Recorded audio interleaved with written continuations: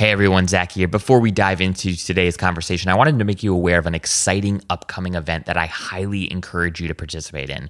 This event is brought to you by Social Fresh. And Social Fresh, if you haven't heard of them, they're the original social media conference. They've hosted 24 different conferences over the past 11 years, and over 300 of the Fortune 500 have actually attended one of their training events. So they know a lot about social. Social Fresh is actually launching Social Fresh X, which is a virtual conference dedicated to helping organizations adapt in these highly uncertain times. This is a 5-day virtual event, but Monday, June 1st, again, that's Monday, June 1st, is going to be dedicated to higher ed. So they're going to build an awesome higher ed specific track. The confirmed speakers for the full event include folks from Facebook, Microsoft, Boys and Girls Clubs of America, A&E, JetBlue, Twitter, IBM, and many more. So, a full all-star list of brands right there. And then the higher ed speakers include folks from University of Michigan, Duke, MIT, Pitt, and others. This is going to be an amazing event with lots of compelling actionable content. If this event doesn't make a ton of sense for you, given your context, I highly encourage you to find somebody on our team who it does make sense for and send them to Social Fresh X. That's, again, socialfreshx.com. What's even more exciting is that Enrollify subscribers get 10% off of the cost of the tickets for this event. So when you go to socialfreshx.com and go to checkout, be sure to enter the promo code Enrollify10, that's Enrollify10 at checkout to get 10%. This is going to be an amazing event, guys. I can't stress how important it is, especially in these uncertain times, to make sure that you're staying sharp, you're staying educated, that your team is on the cutting edge and taking advantage of these really uncertain times and making sure that you're building what you need to be building to kick off the fall very strongly. And I think a lot of that can come from attending and being inspired by the content that's going to be at this event. So again, finally, socialfreshx.com. Be sure to use Enrollify10, Enrollify10 at checkout to get 10% off.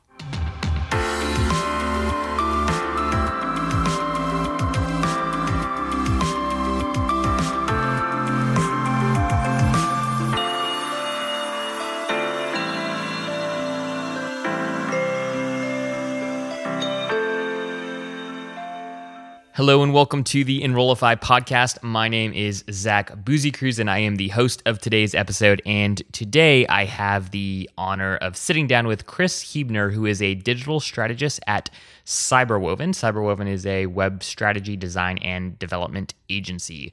Welcome to the show, Chris. Hey, thanks for having me, Zach. Chris, I would love for you to just start by giving our listeners a little bit of context into what your role at Cyberwoven is, and if you could actually just give us a sort of Cliff's Notes overview of what your career has looked like to date, that would be a great place for us to start today's conversation. That sounds good. I spent a lot of time as a perpetual student. I couldn't quite figure out what I wanted to do. I had started a master's program in education, thought I wanted to go on and get a PhD. Midway through, I got a job in the School of Journalism to support a family, and discovered this wonderful world of consumer behavior. And so while I like to pose questions, test hypotheses, in one application, I found that there was a lot of applications that I enjoyed thinking through as it relates to marketing. So I went on, got a graduate degree in mass communication at the University of South Carolina. And my first role after that was in a marketing role in admissions at the University of South Carolina. Spent about 4 years there, and then left there to become a digital strategist with Cyberwoven in March. And so in my role, I guide, develop, and support business objectives through the use of primarily digital channels. Were you guys said that you said that you were working in marketing in admissions. How were you guys structured at USC? Like, was like the director of admissions or VP of enrollment management sort of your boss kind of overseeing the department, or it's not often the case that you've got a marketer directly working with the admissions team. So I'm just curious to hear a little bit more about how your team was structured. Yeah, we did have a VP of enrollment, and so we reported up through that chain. We had our team evolved over the course of my time there. We always had a small team. We had about four of us in marketing roles. And when I first started, we did a lot of work with outside sources. We did a little bit of work in-house as my role continued. Our efforts evolved. And so by the time I left, we had pulled a lot of stuff in-house. We produced view books, brochures, digital ads, email campaigns, just about everything other than the 30-second spot internally. Wow, that's impressive. I mean, I think that's, more and more schools are combining admissions and marketing teams and whatnot. You're seeing kind of consolidation happening throughout the industry, and some, you're seeing roles kind of emerge like VP of enrollment management and marketing and whatnot. But it's rare that schools are able to do so much in-house too. So that's really, really impressive for a team that wasn't large. I'm curious if you could actually talk a little bit about some of the lessons learned at USC. So you worked there, as you said, for a little over 4 years. And, I'm just curious, how did you, from your perspective, how did enrollment marketing kind of change throughout your time there? Were there any sort of lessons learned or, insights that you garnered that you might be able to share with us?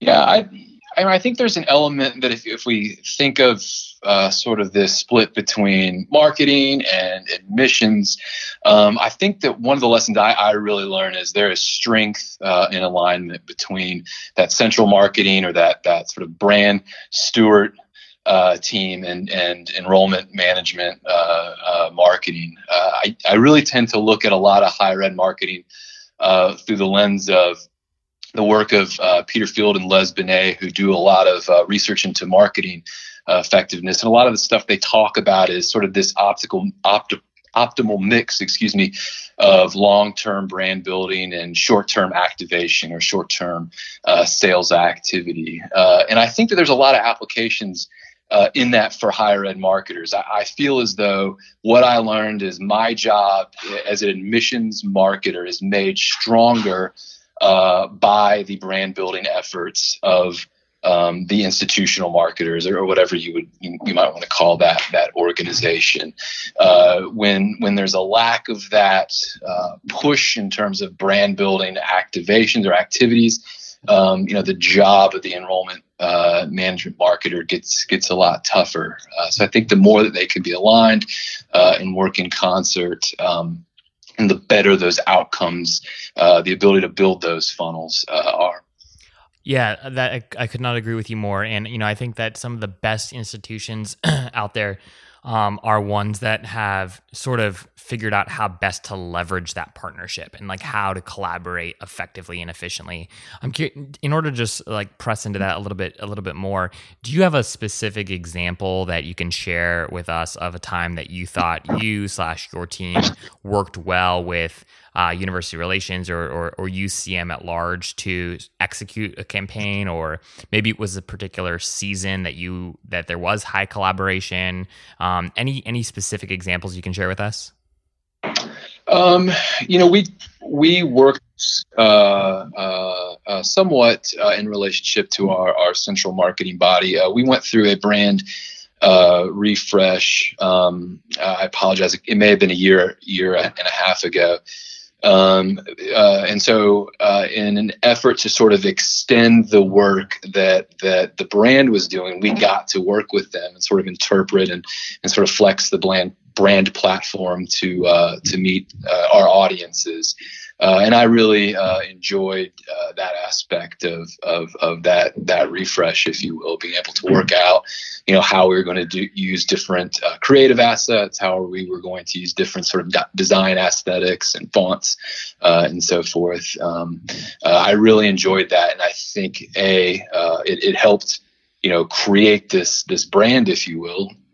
But it also allowed our work to be a lot stronger because it can, absolutely reinforce what they were going to do with it.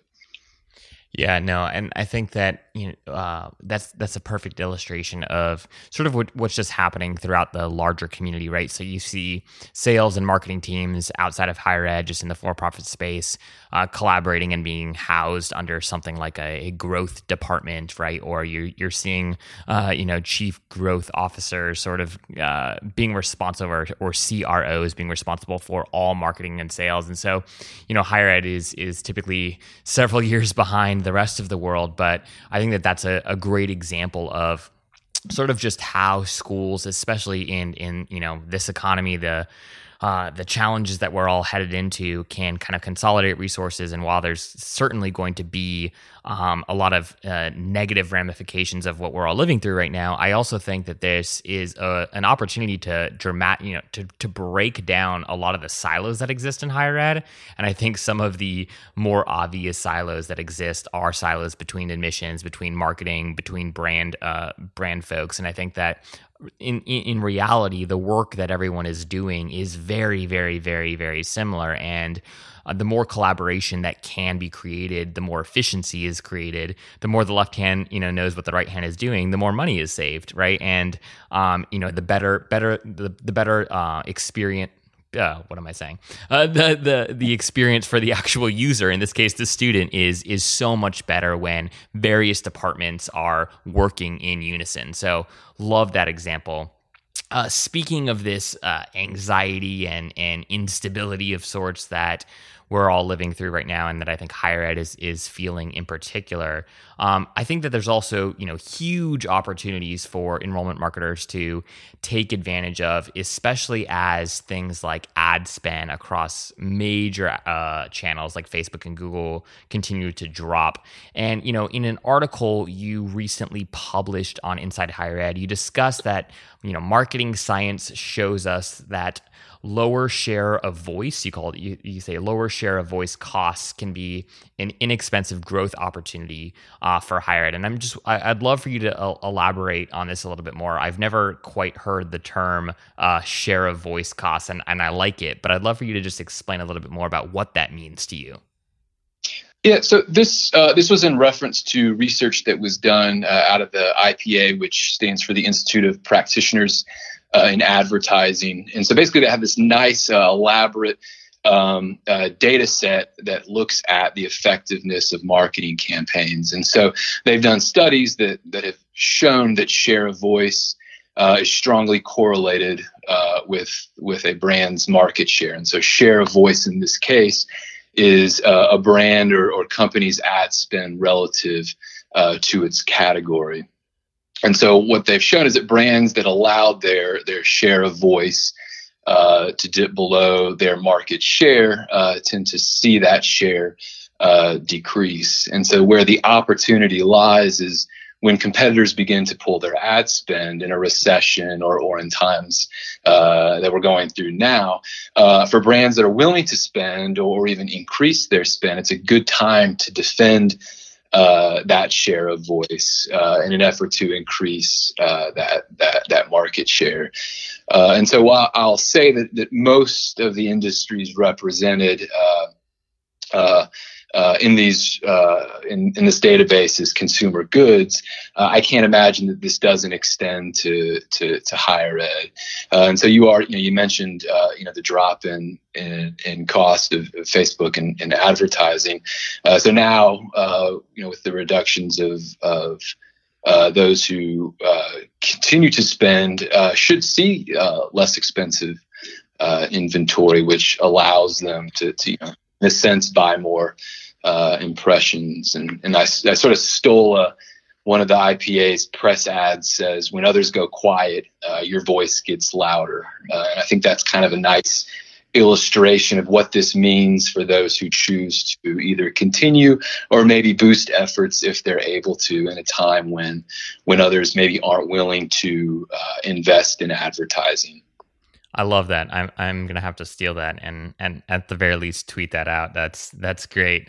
And what's funny is just anecdotally, I've noticed that the number of brands that are popping up in my Facebook feed or on my Instagram feed or even on my LinkedIn feed of companies I've never heard of that sell similar products to companies that are a little bit more like household names has grown exponentially in just the past couple weeks. So, this isn't scientifically sound, but there must be some truth to what you're saying, simply because of the amount of people that I think are able to reach at least me that even a few weeks ago probably didn't have enough budget to capitalize on accessing my attention. So I love that. I want to shift gears a little bit and talk about some research that you did last fall. So it's my understanding that you conducted in-depth interviews with students regarding their perceptions and attitudes, specifically towards social media advertising. And I think this is a part of a piece that you're doing for the Journal of Digital and Social Media. And can you talk to us a little bit about like what the goal of this research was, and just share what you can, if anything, about what your findings were? Yeah, so I'm pretty obsessed with advertising just in general, and so I'm always interested to sort of see what advertising Twitter's talking about and how that relates to higher ed and what's being published in the trade press or industry reports and so forth. And what's sort of I found to be interesting was on one hand, you have the advertising industry talking about the lack of brand building ability of social media advertising, and it's becoming less effective. You're more likely to get struck by lightning than to click on an ad. So I'm reading this, and then I'm reading stuff by Ruffalo Noel Levette's about students' willingness to learn more about colleges via social media ads. I also teach as an adjunct in the School of Journalism at USC, and I do a course on social media as well. So I talk to students a lot about social media advertising. And so there was this weird sort of distinct difference between, what was being talked about in terms of effectiveness on outside of the higher ed industry. And then I have sort of these conversations with students who are like actively, paying attention to social media ads. And then I read these reports saying students are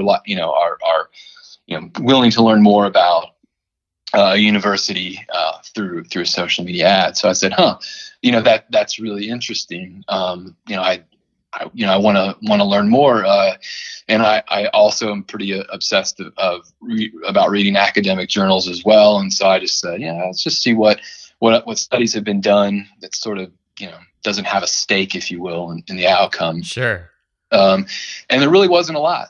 There was, I found one article on college age students' attitudes towards Instagram advertising, like the Journal of Advertising or International Advertising, I think. And so I said, well, maybe I'll write something up and submit it to a journal. And so I teach an upper level class. And I teach an intro to journalism or media studies class. So I have all these first semester students in my class who just went through, the college search process. And so they became my group that I conducted interviews with. And I sort of asked them about being exposed to advertising. I asked them, how do they feel about being, targeted by schools specifically?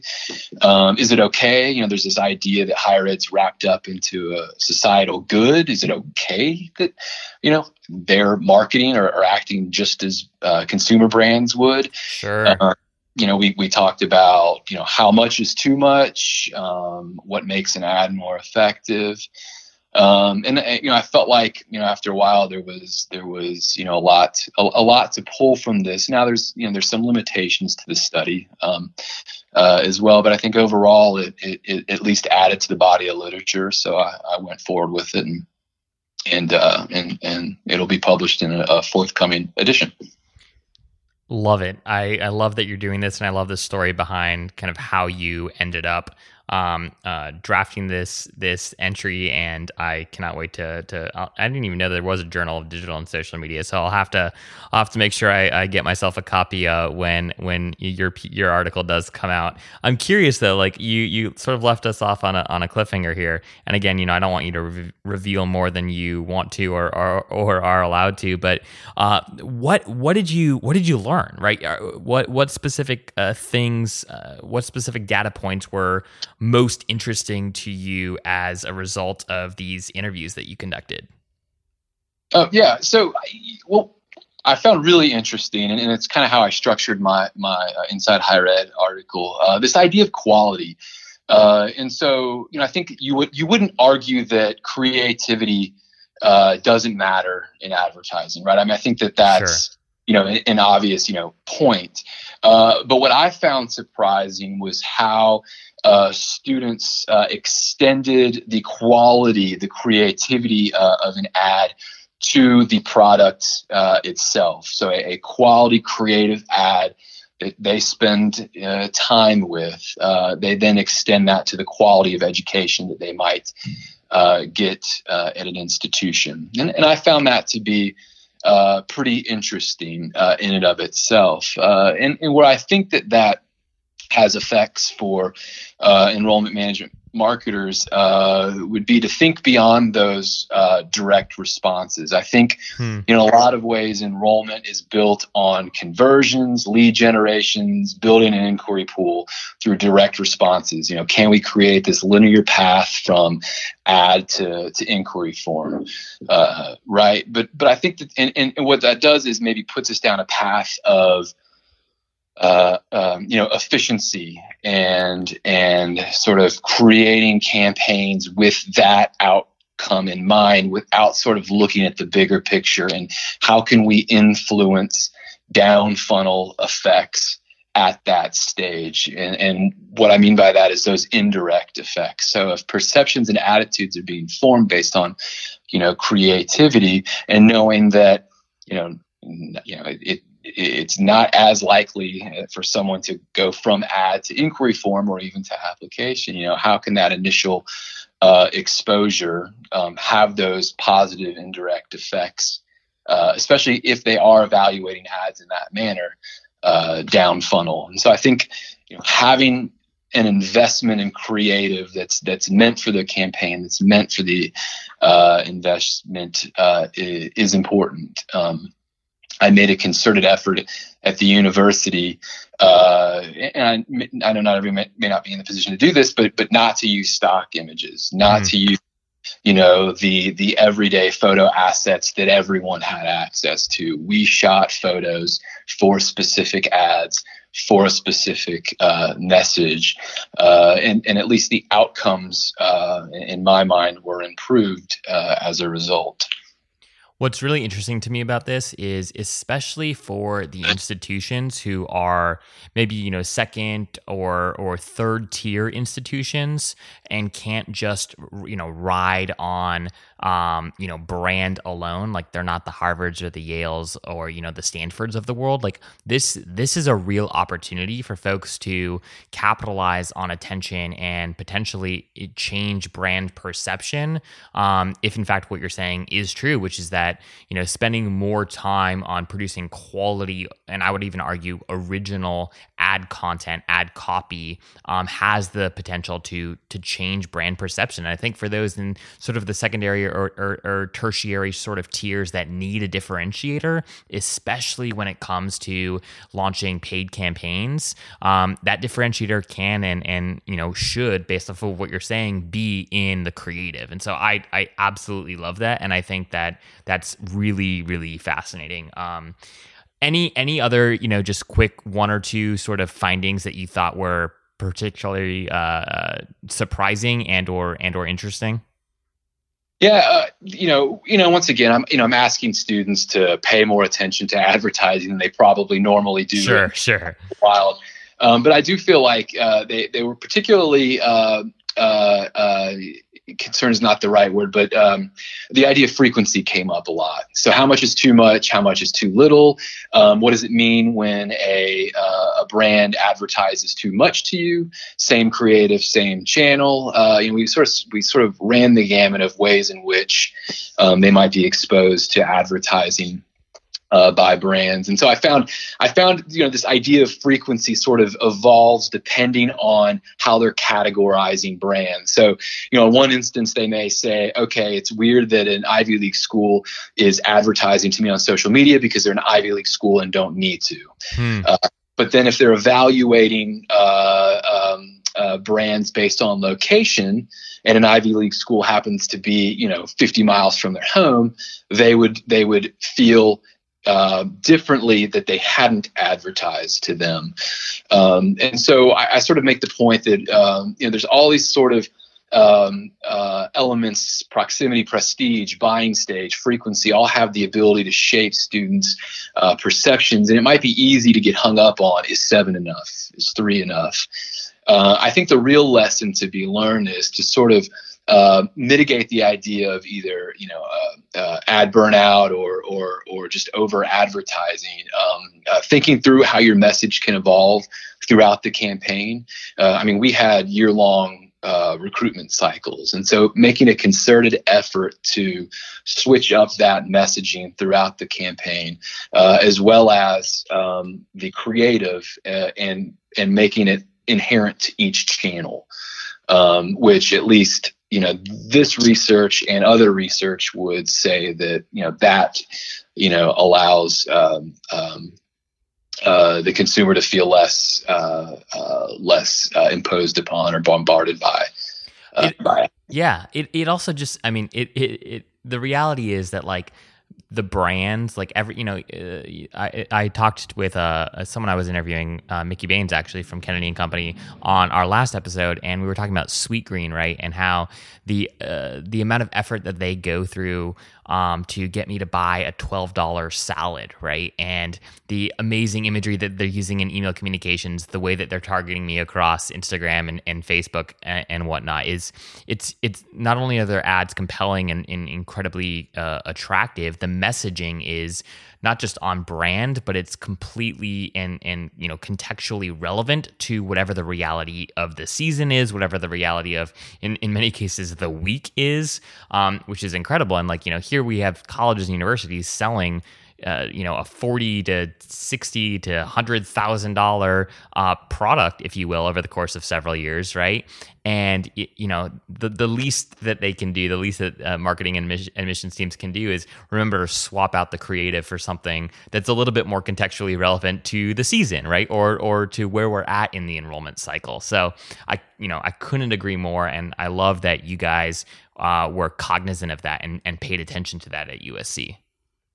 Yeah, I tend to believe that advertising, one of the goals is to increase likelihood that you're thought of in a buying moment, and then also creating sort of memory structures or associations throughout the buying cycle that leads to the ability to be thought of. And I think that's sort of where that strength of varying your creative, just like you mentioned, Sweetgreens does. It allows for more of your brand to be told, and it allows for more moments that someone might continue to think about your brand or reinforce existing feelings. If you have a great community, you can extend that the more sort of creative or ad types you use to tell that story.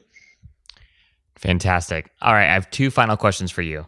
The first one, right, just in order to address the elephant in the room, right, where in case people are listening to this in the distant future, we are all living through the COVID-19 pandemic right now. There's a lot of fear and uncertainty, some of which we have already discussed right now. What can enrollment marketers do, Chris, as they start prepping for the fall? And I think that there's some people can do right now in terms of executing last minute yield campaigns and possibly executing sort of transfer campaigns and whatnot. But for putting those aside for now, I'm specifically talking about all of the effort and work that typically happens over the summer and early into the fall for the recruitment of the class of 2021. What can folks do right now to start prepping for the recruitment of students next year in light of this crazy sort of unprecedented moment that we're all living through? Yeah, I mean, I think that there's a couple of things. I think up front is just communicating. I think in general, I think that there's a fear of maybe over communicating or maybe, we don't have everything 100% certain, so maybe we shouldn't say anything. And I'm not saying you need to make things up or whatever, but I think prospective students down the line, I think, are at least in this moment attuned to how admissions offices are handling the current moment, and I think there may be an element of increased interest, or at least a stronger perception of strength of brand. The more communicative admissions can be with their current pipeline of students, whether it's their fall class now or their next class. I think that there's an element of people want to know what's going on and how they're addressing it. And so I think that should be done. I think the second thing, and I'm trying to put myself back at the university at the moment, I think we'd be evaluating, our recruitment pipelines. What has happened as a result, potentially. Are there places we can gain ground? Because maybe we find that students aren't likely to, go 3 states over school. Well, if that's the case, maybe we can either refocus on prior maybe pipelines that we've considered dried up in the past, or explore new ones. So I think looking for those new pipelines is certainly something that we would be doing. No, that makes a ton of sense. And I think that geography is going to matter more than people think it's going to matter over the next 12 months. And so, changing ad spend, being a little bit more geo-specific in your targeting, and allocating more time, attention, and budget into communicating with students in your vicinity in a sort of like a 60 to 100 mile radius is going to be all the more important over the next 12 months and maybe even beyond that. So couldn't agree more there. All right, my last question for you, and you have 60 seconds to answer this question, okay? Is I'm giving you $10,000 and you have to spend this $10,000 in the next month on some sort of ad campaign. How would Chris spend this $10,000 over the next 30 days? Okay, so I'm assuming that this will be in an effort to sort of build the next class. So let's bake in that assumption. So that's how I'm gonna roll with this. I would figure out a way to assess our current assets, and if there was a way we could maybe update or strengthen what we felt were weak assets, we'd improve upon that. I know that that takes a lot of consideration. Outside of that, I would invest in brand building. I would look at campaigns where CPM was the objective, and I would just want to get as many eyeballs in front of our messaging as possible in those regions that make the most sense, or in the areas that make the most sense. I'm thinking Google Display, Instagram would be probably my 2 big channels, just knowing that at least time spent on Instagram is increased, and time spent on the internet and mobile device is certainly increased with that age group as well. Fantastic. Well, I love it. I think that's a great plan, especially if you're playing the long game right now. There's so much uncertainty in the short game that, for schools that can and have these sorts of budgets, I think capitalizing on that attention, increasing share of voice, so to speak, is incredibly important right now. So I love that. Chris, thank you so much for being here. I really appreciate your time. If folks want to stay in touch or reach out to you, what's the best way for them to reach you? I'm on LinkedIn, Chris Hebner, or I'm Twitter as well. I have a really creative Twitter handle, Hebner C. I love it. I love it. Great. Well, for anyone who wants to stay in touch with Chris, go ahead and connect with him on LinkedIn or Twitter. Chris, thanks for your time, and have an awesome rest of your day. You too. Thanks, Zach. If you are an enrollment marketer working in marketing and communications or enrollment management and would be willing to be interviewed on the podcast, or if you have an idea for a topic that you'd like to hear covered on the podcast, please reach out directly to me at Zach, Z-A-C-H, at Enrollify.org. We sincerely look forward to working with you to make Enrollify the most trusted, go-to digital resource for enrollment marketers out there.